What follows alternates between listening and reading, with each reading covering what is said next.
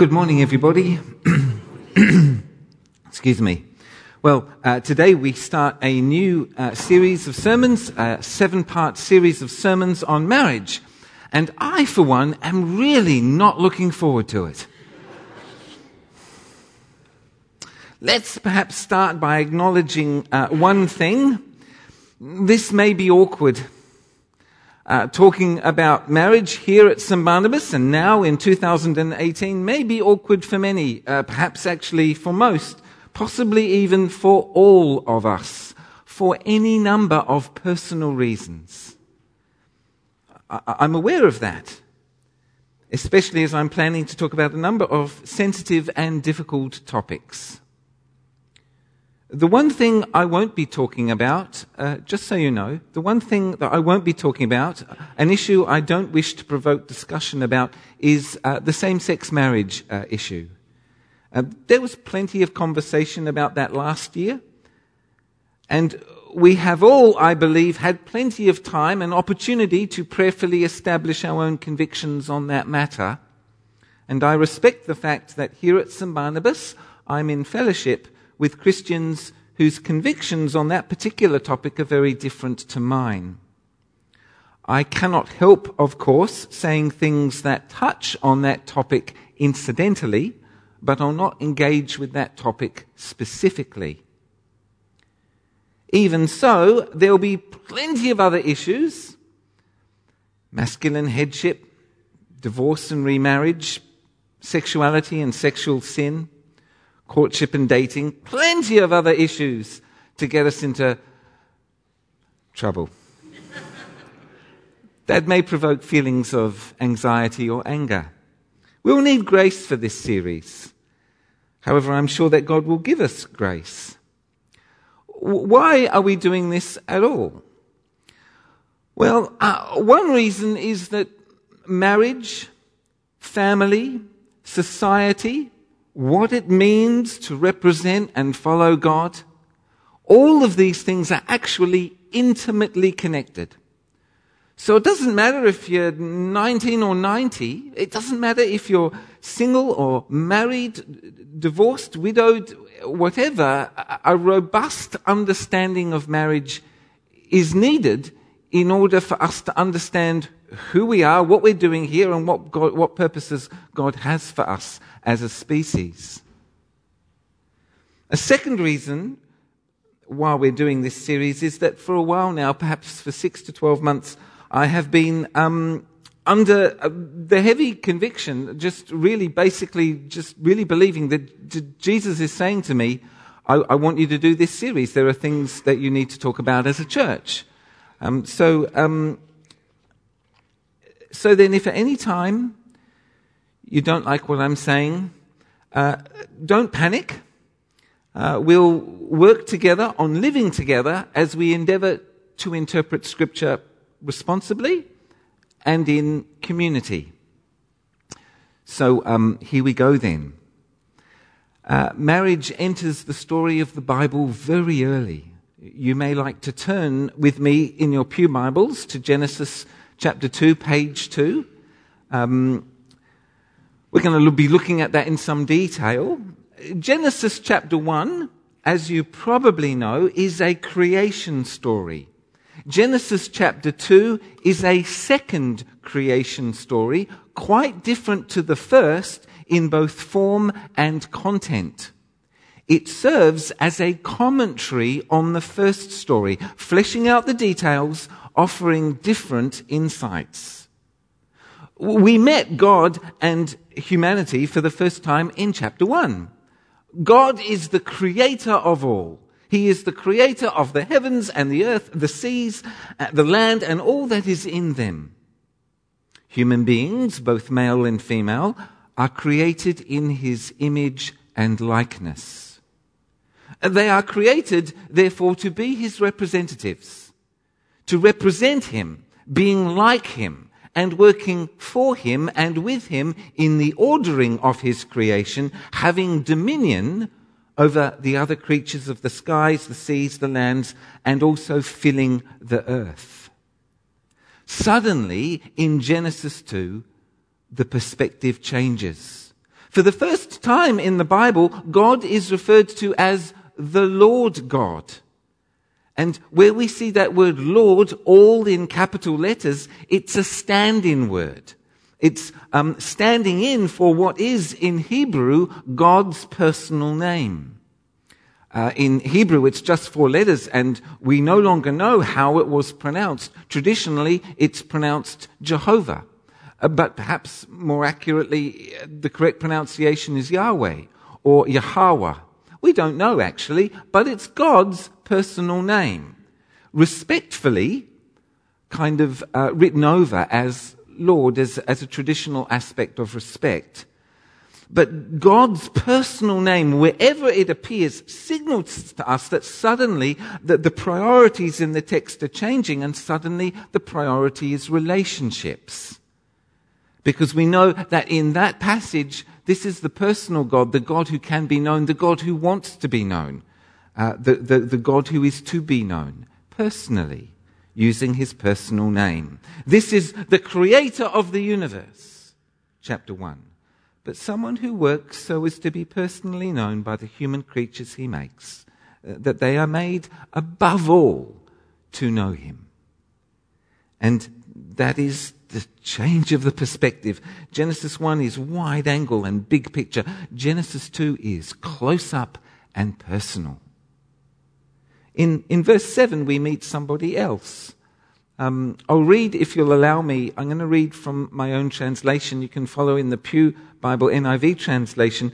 I'll read my own translation just to give you a different sense of what the Hebrew is saying. Verse 7, and Yahweh God formed the Adam from the dust from the earth, and he breathed into his nose the breath of life, and the earthling became a living life, or a living soul. The Hebrew word Adam, or the Adam, can be properly translated as man, as it is in our Pew Bibles. Where this is done, the word means human being or person as opposed to animal, rather than meaning male man as opposed to female woman. The word Adam is probably derived from the Hebrew word Adamah, the Hebrew word for ground or soil or earth. So Yahweh God made an Adam from Adamah. And for this reason, I sometimes translate the word earthling as a suitable translation. We read in verse 19 that all the other creatures of the earth were likewise made out of the substance of the ground, but we only hear about Adam being God breathing into his nose. It would seem that only human beings are given the breath of God, the Spirit of God. And we are, it seems, a crossover species. In fact, the only crossover species, the only species created by God to inhabit physical and spiritual realms simultaneously. To be on both planes of existence. In verse 8, we find out that Yahweh God had planted a garden in the east, in Eden, and there he put the Adam.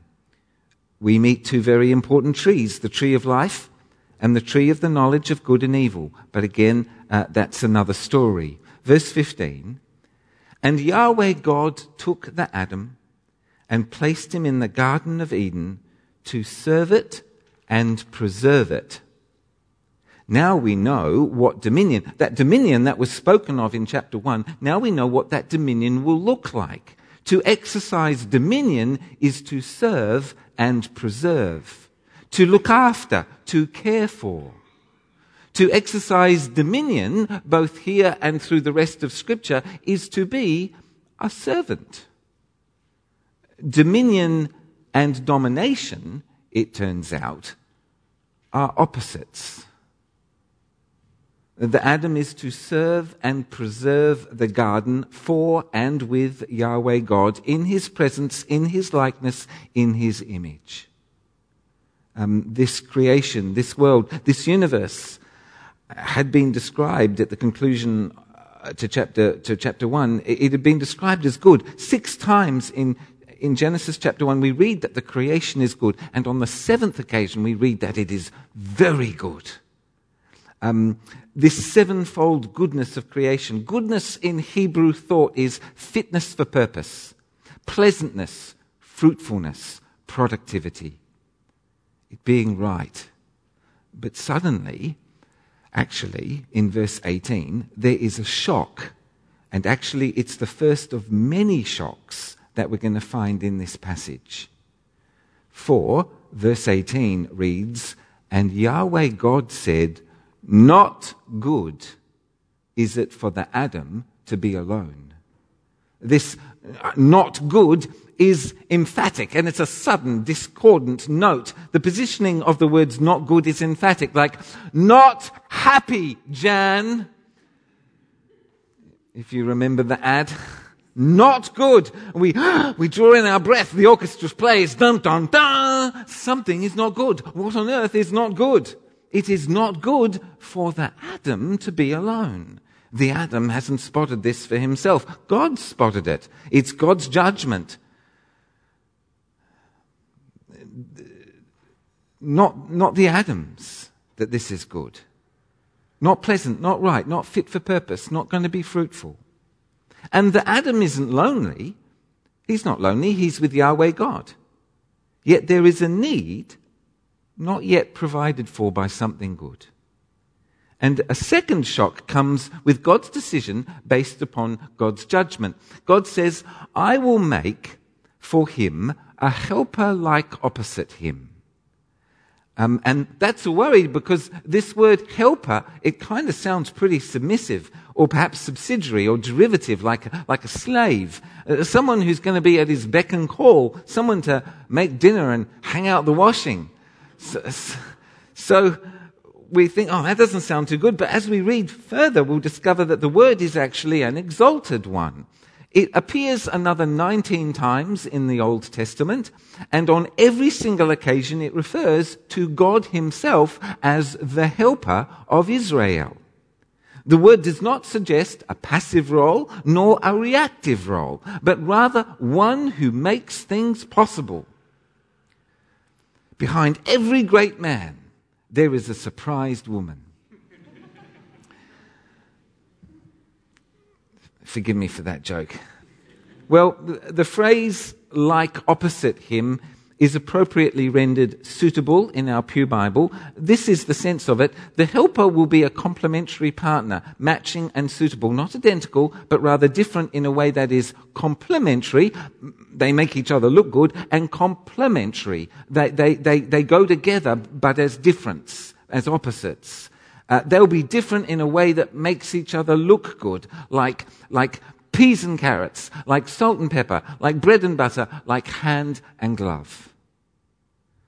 Then there's a third shock. God delays and the Adam has to wait. In verses 19 and 20, we get what appears to be at first a diversion.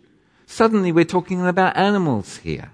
It appears at first glance that God holds a competition. Adam in search of Eve, with the other animals as the contestants, like a reality TV program. And there's a fourth shock. The search is unsuccessful. But for the Adam, a helper like opposite him was not found. We can safely presume that God knew in advance that the search would be fruitless, but for some reason it needed to happen. The Adam needed to know to not look there. And along the way we've actually seen something truly extraordinary. A fifth shock. It is the Adam who names the animals, not Yahweh God. The Adam is not the creator. He didn't make these things, and yet he acts like the creator, taking the creator's initiative to name them. And that was just fine by Yahweh.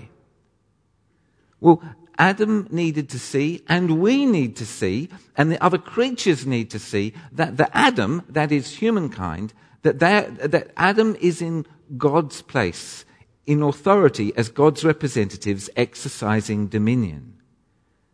And Adam gives names to all the birds and the animals. Names are needed because we were created to have personal relationships with them, to know them and to be known by them. Those relationships are important as well, not just the helper like opposite him relationship.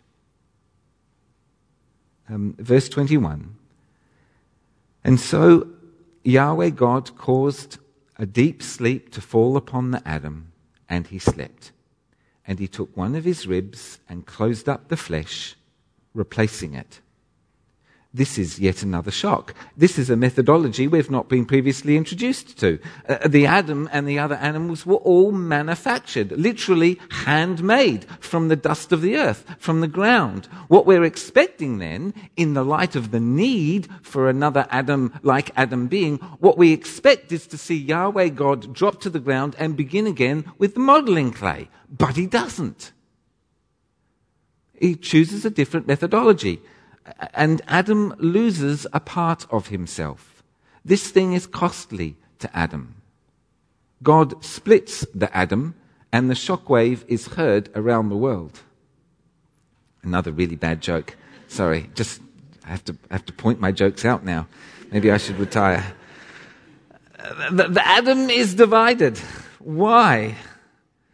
Well, the Adam himself sees why. Verse 23. And the Adam said, "This time it's bone from my bone and flesh from my flesh. This one I call woman, because from man this one was taken."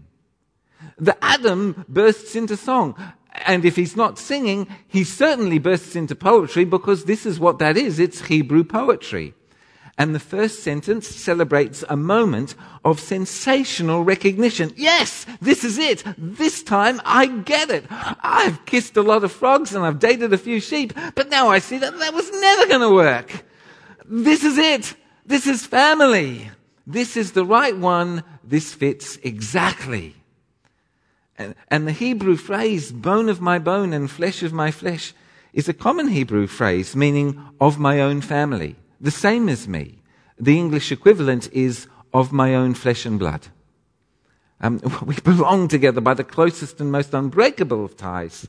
That's the meaning of both figures of speech.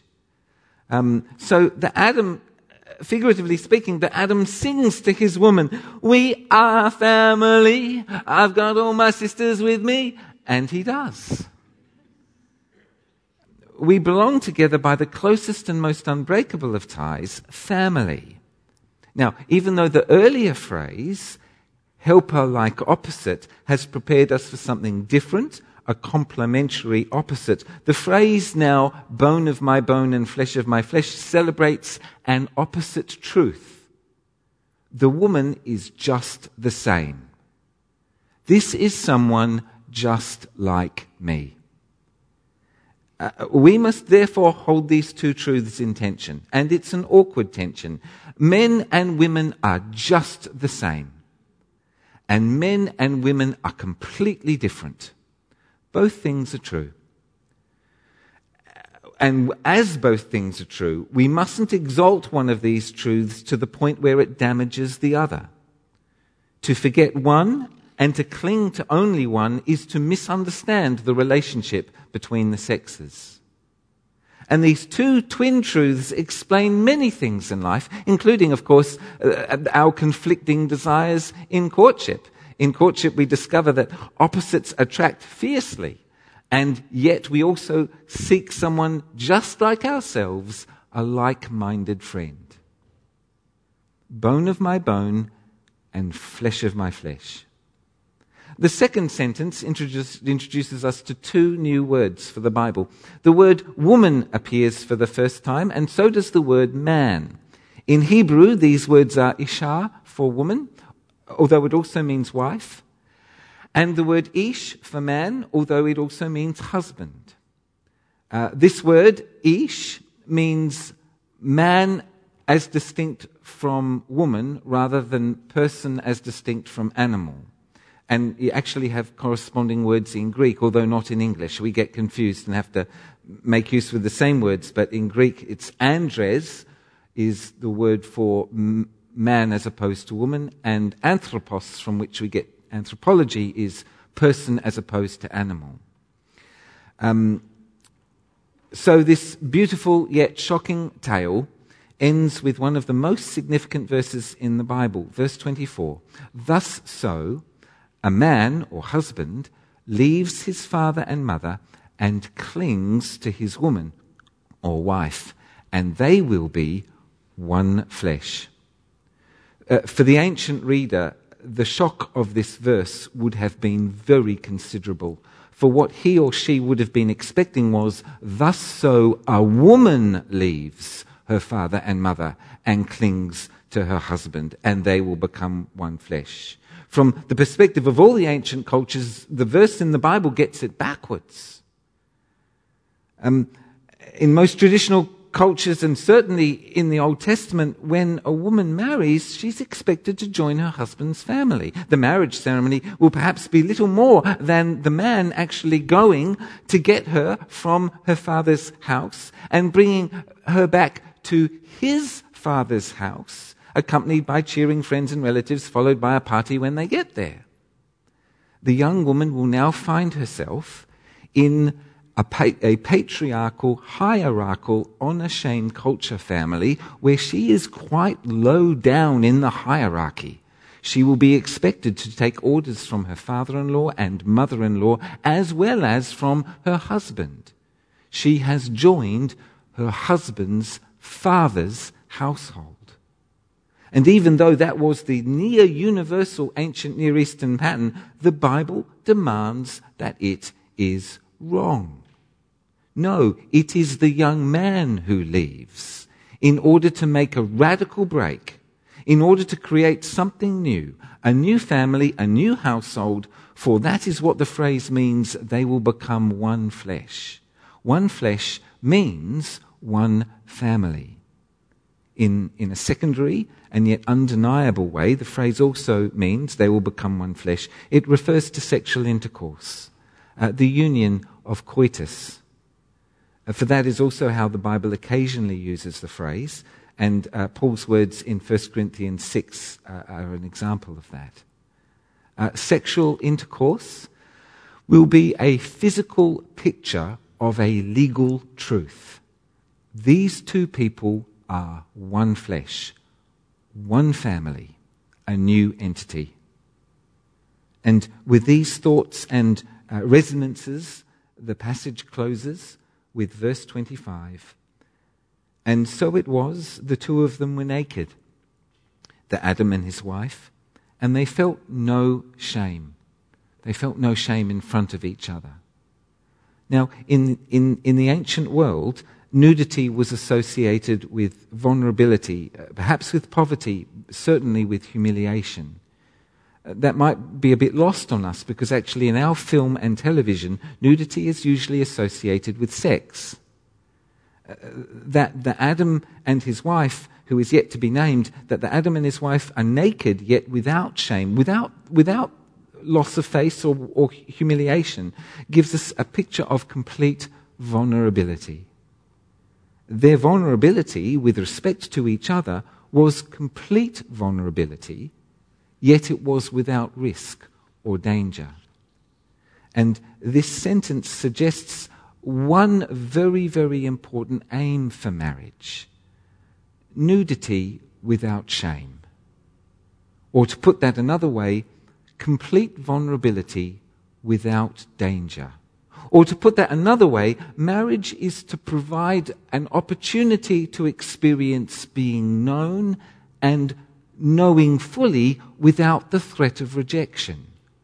Or to put that another way, marriage is to provide an opportunity to experience unconditional acceptance, grace, and love.